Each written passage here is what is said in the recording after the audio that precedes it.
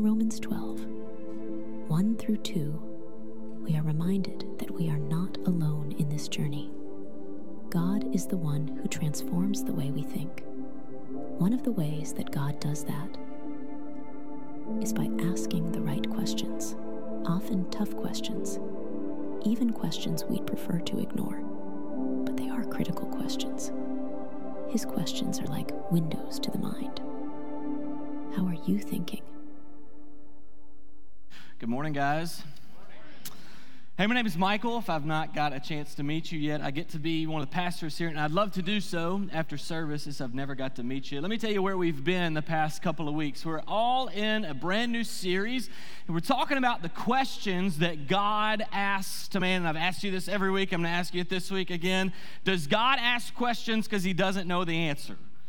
No, God comes to humanity and he asks us questions so that we might know the answer because he wants to teach us something. He wants to teach us how to think right. And so the very first question that we looked at is the first question that he comes to humanity with, where he comes to Adam and Eve and he asks the question, where are you?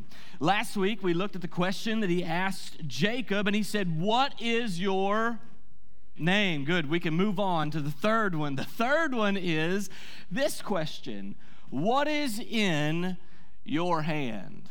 What is in your hand? That's where we're going to be today, and we'll be in Exodus chapter 4, verses 1 through 17 today. Exodus chapter 4, verses 1 through 17 today. Hey, while you're turning there, let me tell you a story. Everybody say story time.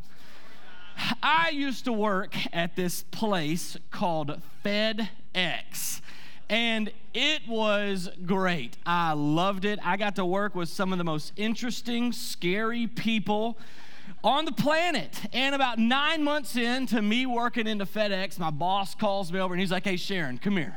I got some questions for you. And I'm like, man, I hadn't been late. I've been showing up, like what's going on? So he says, I got some questions for you. And hey, man, listen, there's no judgment. I just need you to be honest with me. And I'm thinking like, okay, man, what's going on? He said, do you have a valid driver's license?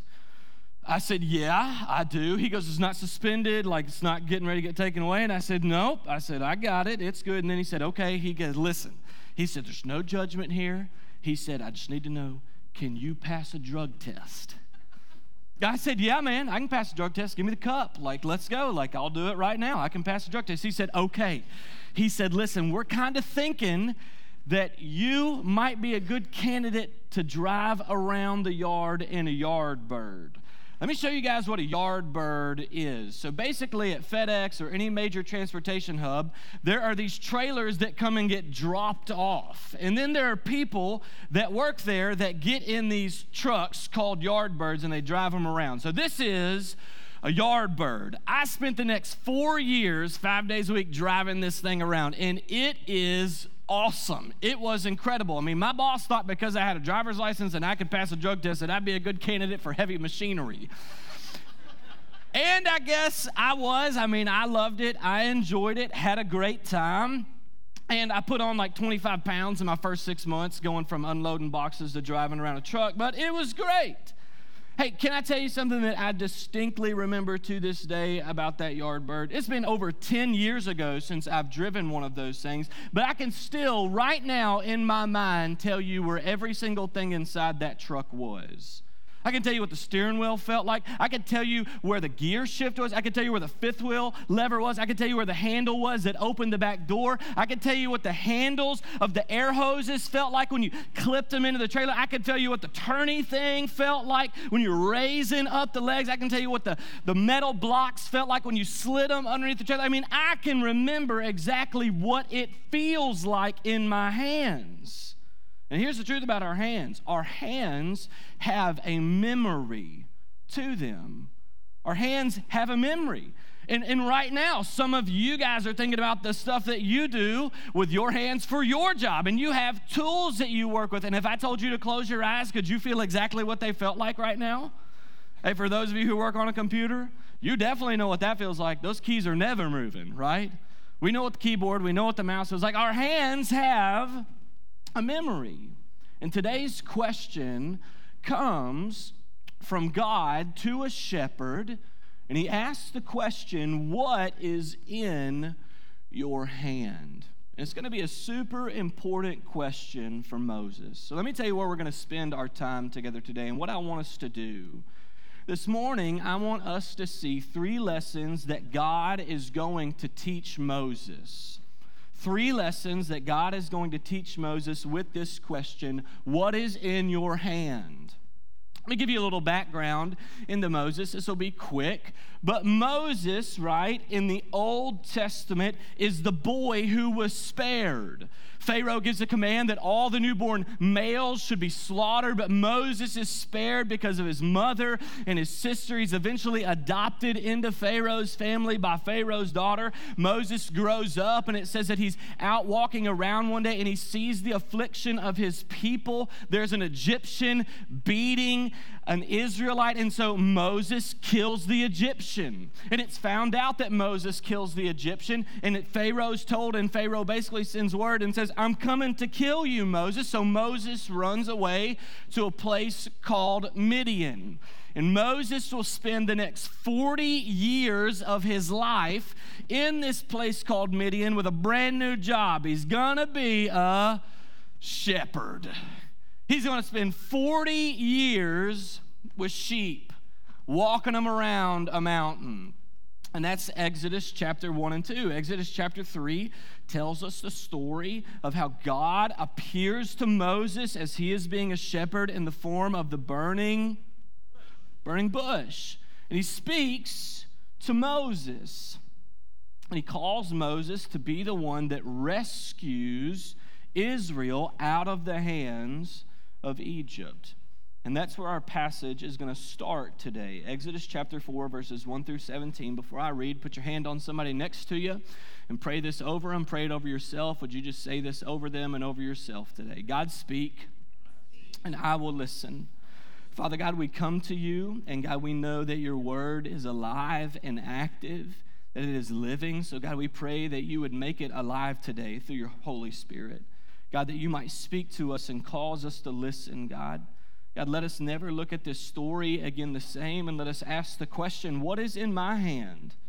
God, would you teach us what you want to this morning through the power of your word? We ask that you would do this in Jesus' name, and everybody said, amen. Exodus chapter 4, verses 1 through 17, God has just told Moses, I choose you. You're going to be the next deliverer of Israel. Go to Pharaoh and tell him, let my people go. Exodus chapter 4, verse 1 says this, but Moses protested again. What if they won't believe me or listen to me? What if they say the Lord never appeared to you? And then the Lord asked him, what is in your hand? A shepherd's staff.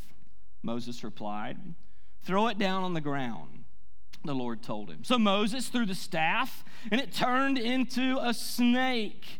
And Moses jumped back. Of course he did. And then the Lord told him, reach out and grab its tail. Well, that'd be fun. So Moses reached out and he grabbed it, and it turned back into a shepherd's staff in his hand. Perform this sign, the Lord told him, and then they will believe that the Lord, the God of their ancestors, the God of Jacob, the God of Isaac, and the God of Abraham really has appeared to you. And then the Lord said to Moses, now put your hand again inside your cloak. So Moses put his hand inside his cloak, and when he took it out again, his hand was white as snow with a severe skin disease, leprosy. Now put your hand back into your cloak, the Lord said. So Moses put his hand back in, and when he took it out again, it was as healthy as the rest of his body. And the Lord said to Moses, if they do not believe and are not convinced by the first miraculous sign, they will after these 2 signs. Then take some of the water from the Nile and pour it out on the dry ground. And when you do, the water from the Nile will turn into blood on the ground.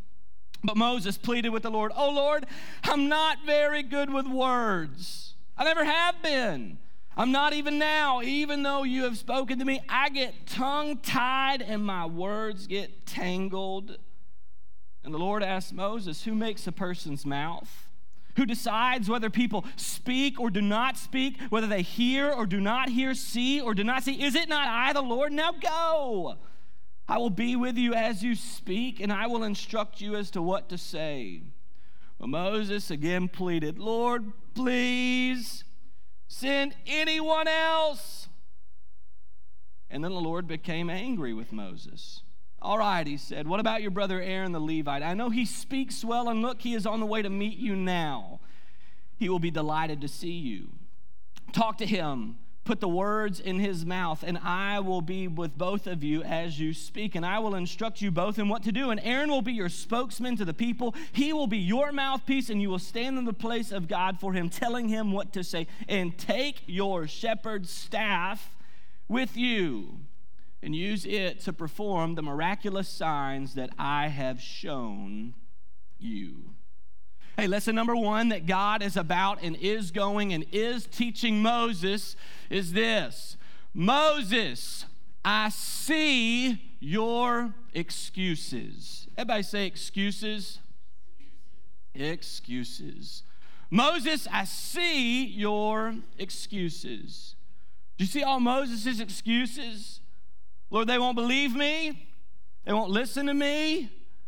Lord, I can't talk. Lord, send anyone else. Moses hears the call of God on his life to do something, and his very first instinct is to give excuses of why he can't do what he knows that the Lord is calling him to do. Boy, that's not like us at all, is it? Hey, I want you to do this, but God, hey, I'm calling you to ministry, but Lord, I had other plans. Hey, I'm calling you to get involved in generosity, but Lord, I got a boat. I got a storage unit bill to pay for. I'm getting over it. I am calling you to forgive, but Lord, I'm telling you to do this, but Lord. Hey, anybody else in the room, you know you're good at giving excuses? Like you can justify doing just about whatever you want to do and you can give excuses. Hey, let me tell you the truth about my excuses. Michael's excuses do not excuse Michael from doing what God told him to do. And neither do yours. Excuses are still excuses. And God's calling Moses out on them. Most of us and our excuses when God tells us to do something is we look at what we think that we are capable of, and because we think that we're not capable of doing what God has told us to do, we just write it off and say, I can't do that. That's our excuse. Our excuse is our own limited capability. But friend, can I tell you something? God doing something incredible with you and in your life has very little to do with your capability. Let me say that again. God doing something incredible in your life has very little to do with your capability. It is not about you. The only part of it that is about you is whether or not you will be obedient, right? Everybody say, let's go to the pool. I love going to the pool, right? I love it. And one of my favorite things to do at the pool and to see at the pool are those parents that are at the pool and the kid is scared to death to get in the pool. Why is the kid scared to death to get in the pool? They can't what? They can't swim, right? So every parent, you've done this, I've done this. It's one of my favorite things to do. You get them to the edge of the pool, right? And you're like, hey, come on. I'm going to hold you. I'm going to pick you up. And then they get to the edge of the pool, and you don't pick them up. You don't hold them. What do you tell them to do? You say, okay, now, here we go. Jump to me. And they just stand there. You're like, come on, jump to me. And they're like, but I can't swim. And you're there thinking, I know. I'm standing in the water. You do not need to be able to swim to survive the jump. You need to be to me to survive the jump. So just jump. And all of us look at our kids in that moment and we're like, quit being ridiculous. Just do what I've told you to do. Just jump. It's going to be fine. Hey, don't you think the Lord might look at us like that when you were using our own capabilities as the excuse of why I can't do this? He can touch the bottom of the deep end, y'all. You're going to be just fine. Jump. Hey, here's the point. Moses here is saying, God, I cannot do it. He's grown comfortable in being a shepherd, and that's why God asked the question, what is in your hand? And it was a shepherd's staff. Hey, for a lot of us, we're looking at what's in our hand, and we know the truth. We know that we can't do what God's called us to do if we continue to hold on to our excuses. If we continue to hold them, we will not be able to do what God has called us to do. And that's why God told Moses the first instruction, throw it on the ground. Get rid of it. Hey, friend, here's what I know about you, and here's what I know about me. If you and I don't come to the point in our life where we're not willing to throw down or let our hands go on the excuses that we're holding into, you're going to miss out on the greatness of God in your life. Let me say that again. God is not going to come rip your excuses away from you. God is waiting on you to willingly throw it down. And if you don't, you are going to miss out on the greatness of God in your life. The first command that God gives of throw down the staff is not about the staff. It is about Moses throwing down excuses. So here's the personal question. What excuses are you holding on to right now?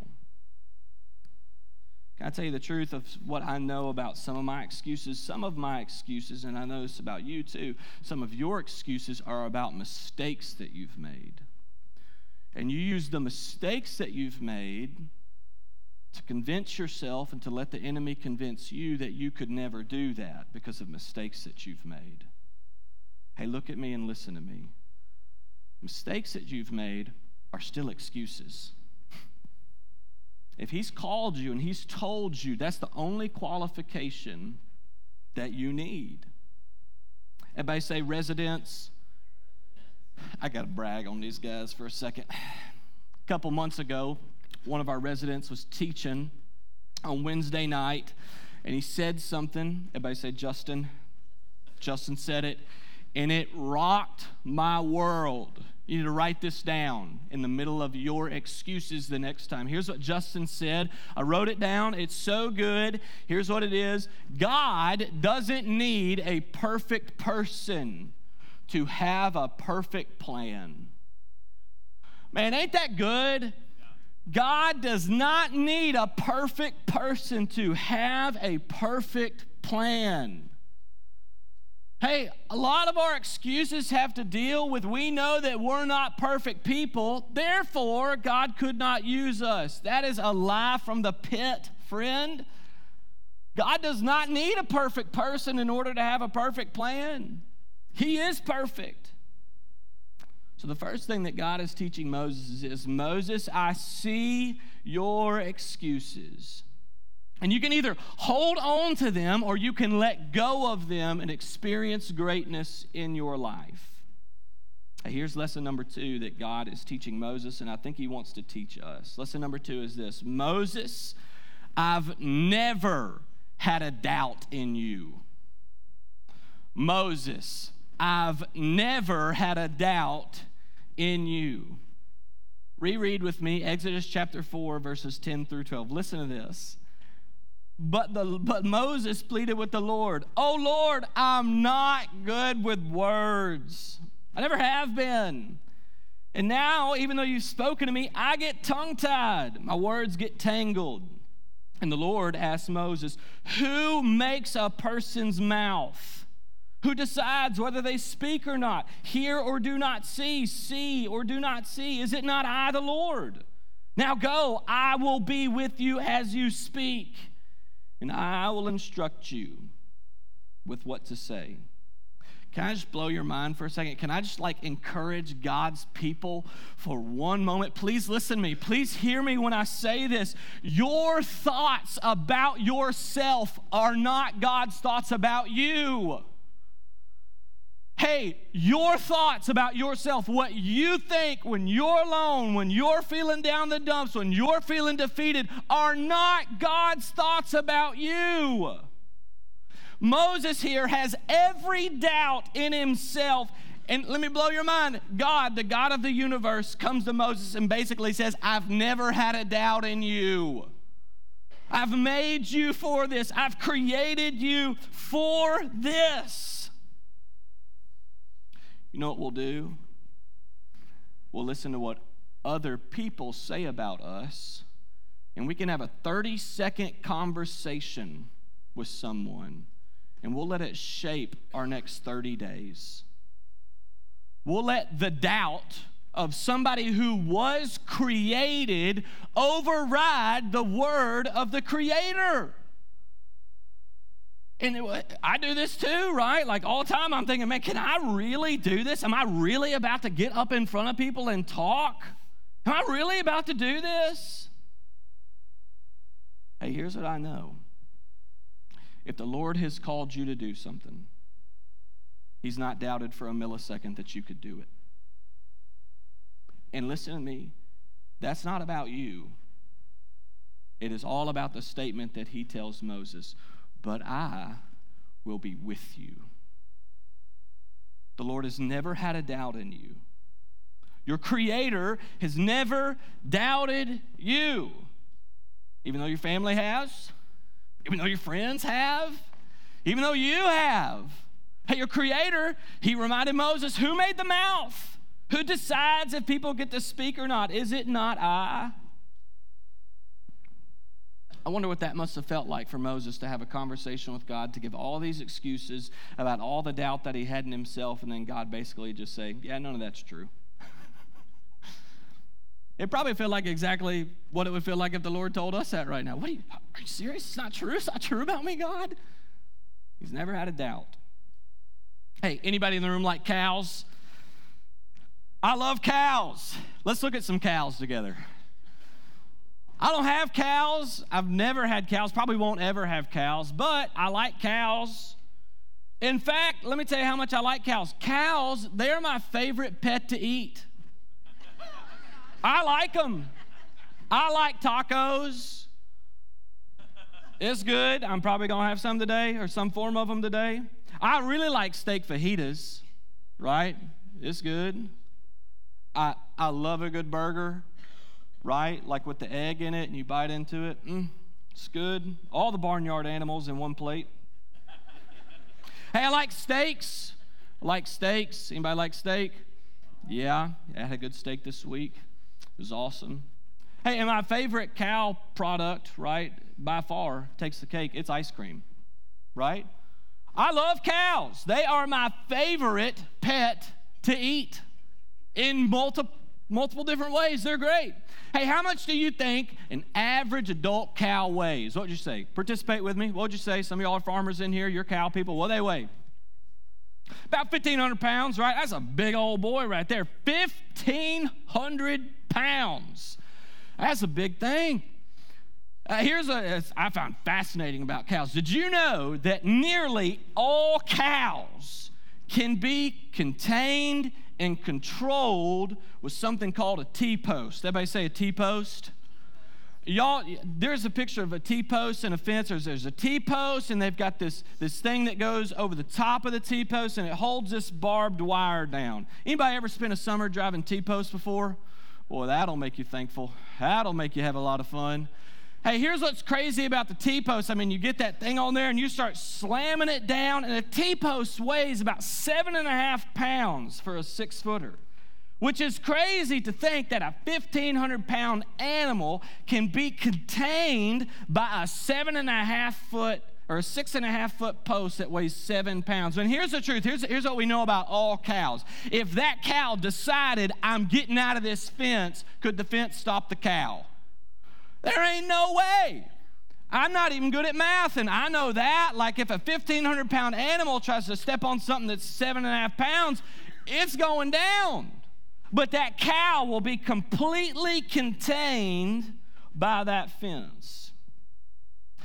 Hey, what holds that cow in place doesn't even compare to the strength that the cow has inside of it.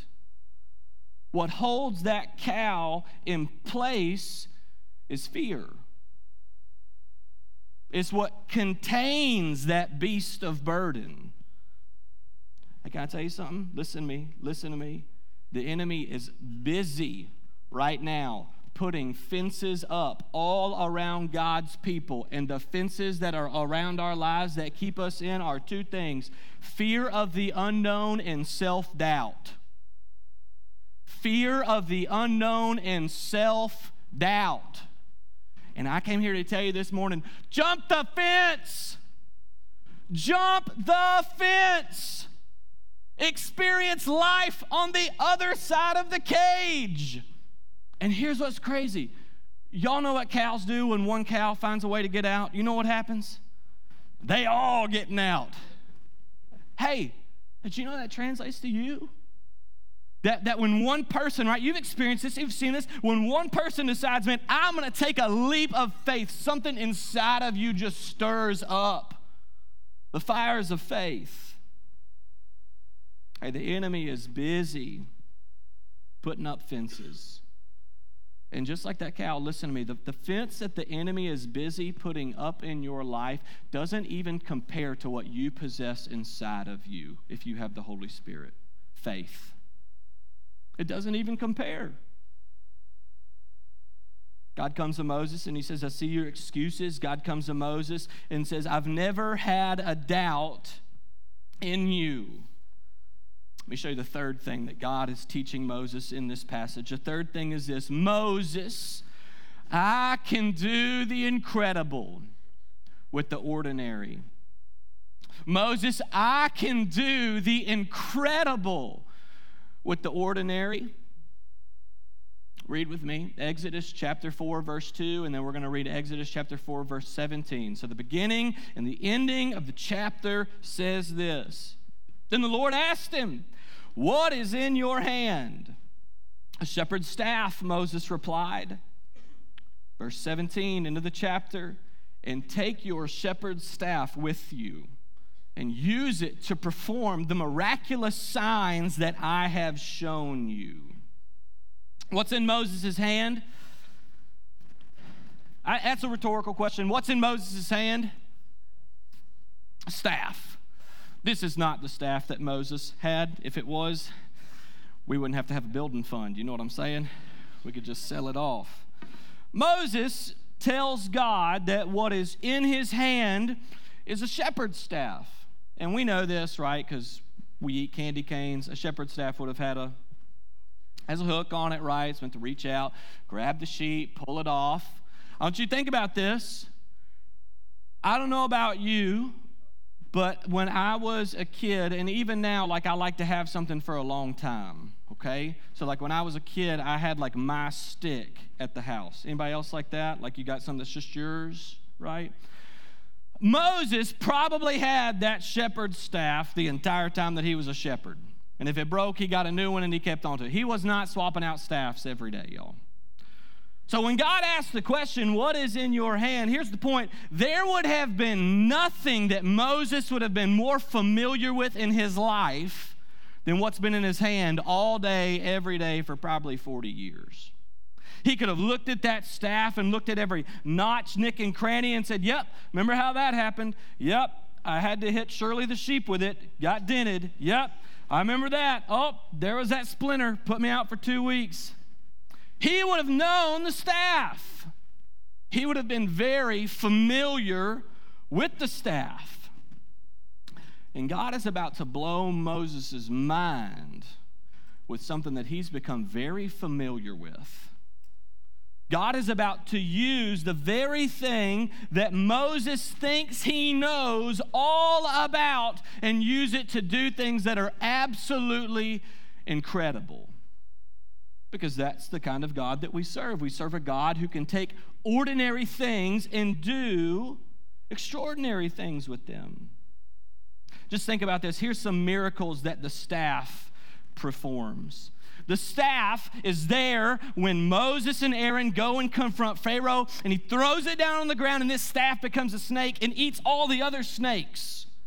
The staff is there when Moses turns the Nile River into blood. Hey, the staff is there when Moses calls in the locusts and calls down the hail. The staff is there. Hey, the staff is there when they're crossing over the Red Sea. 1.5 million people running out of Egypt. And there's the chariots. There's Pharaoh. And the staff is there raised up over the Red Sea. And the people walk on through. The staff is there in the wilderness when they hold it up and they look onto the serpent. And if they look and they believe they are healed, the staff is there. Because God can do the incredible with the ordinary.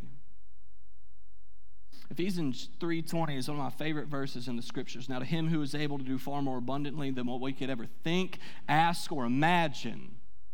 That's the God that we serve, the one who is able to do far more abundantly than what we can think, ask, or imagine. And Moses is getting ready to experience the greatness of God, God turning the ordinary into the extraordinary for the next 40 years of his life. Well, Michael, I just wish God would do that today, but God doesn't do that today anymore. God doesn't use ordinary for extraordinary anymore. Yeah, he does. He did it again in the New Testament. Acts chapter 4, verse 13 says this, when they put all the disciples, all the apostles on trial, here's what they said. The members of the council were amazed when they saw the boldness of Peter and John, for they could see that they were ordinary men with no special training in the scriptures, but they recognized them as men who had been with Jesus. Hey, here's the point.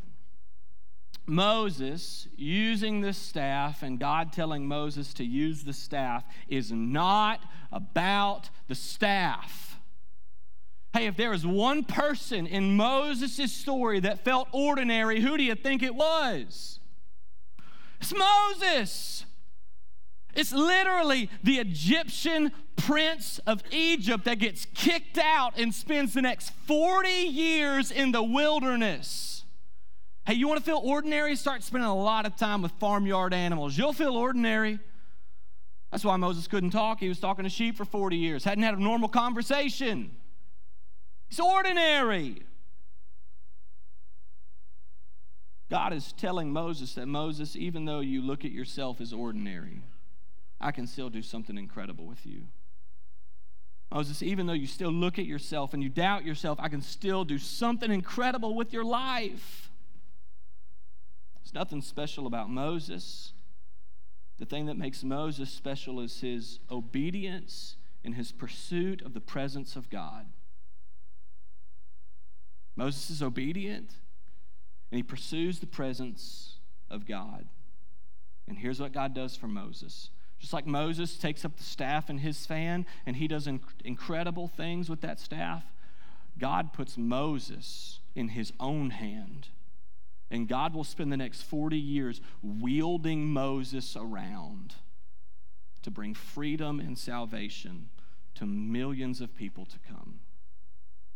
Hey, here's the point, and here's where I'm going with all this. Here's what I want you to think about. If all of this is true for Moses, as an ordinary man that God came and used and did incredible stuff with, what could God do with you? Hey, here's what I know about you. Here's what I know about me. Y'all were ordinary. None of us went pro. We're here. We're ordinary. There's nothing extraordinary about us. But there could be something extraordinary about all of us if we respond with obedience and pursue the presence of God. I wonder what God could do with you. Hey, I wonder what incredible things God might have in store for New Work. Hey, anybody right now, you would say, I want to be used to do incredible things. Both hands up. I want it. I want to be used. Here I am, Lord, use me. Let me tell you the quickest way to get there. Stop with the excuses. Stop it. Put the doubt away. He's never had a doubt in you. And invite him to wield you. And you'll wake up one day and you won't even recognize who you are in a good way. Will you pray with me? Father God, we come to you, and God, we're thankful this morning. God, we're thankful that you are a God who sees all of our excuses and you call them out. God, we're thankful that you're a God who sees our self-doubt and you speak life into us.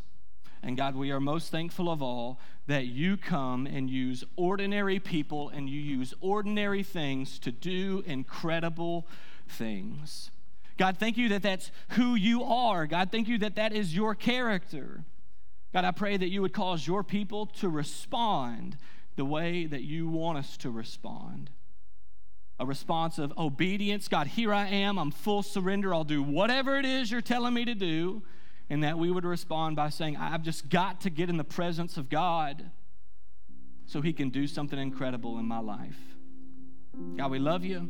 Would you do all this through Jesus' name? And the church said, amen.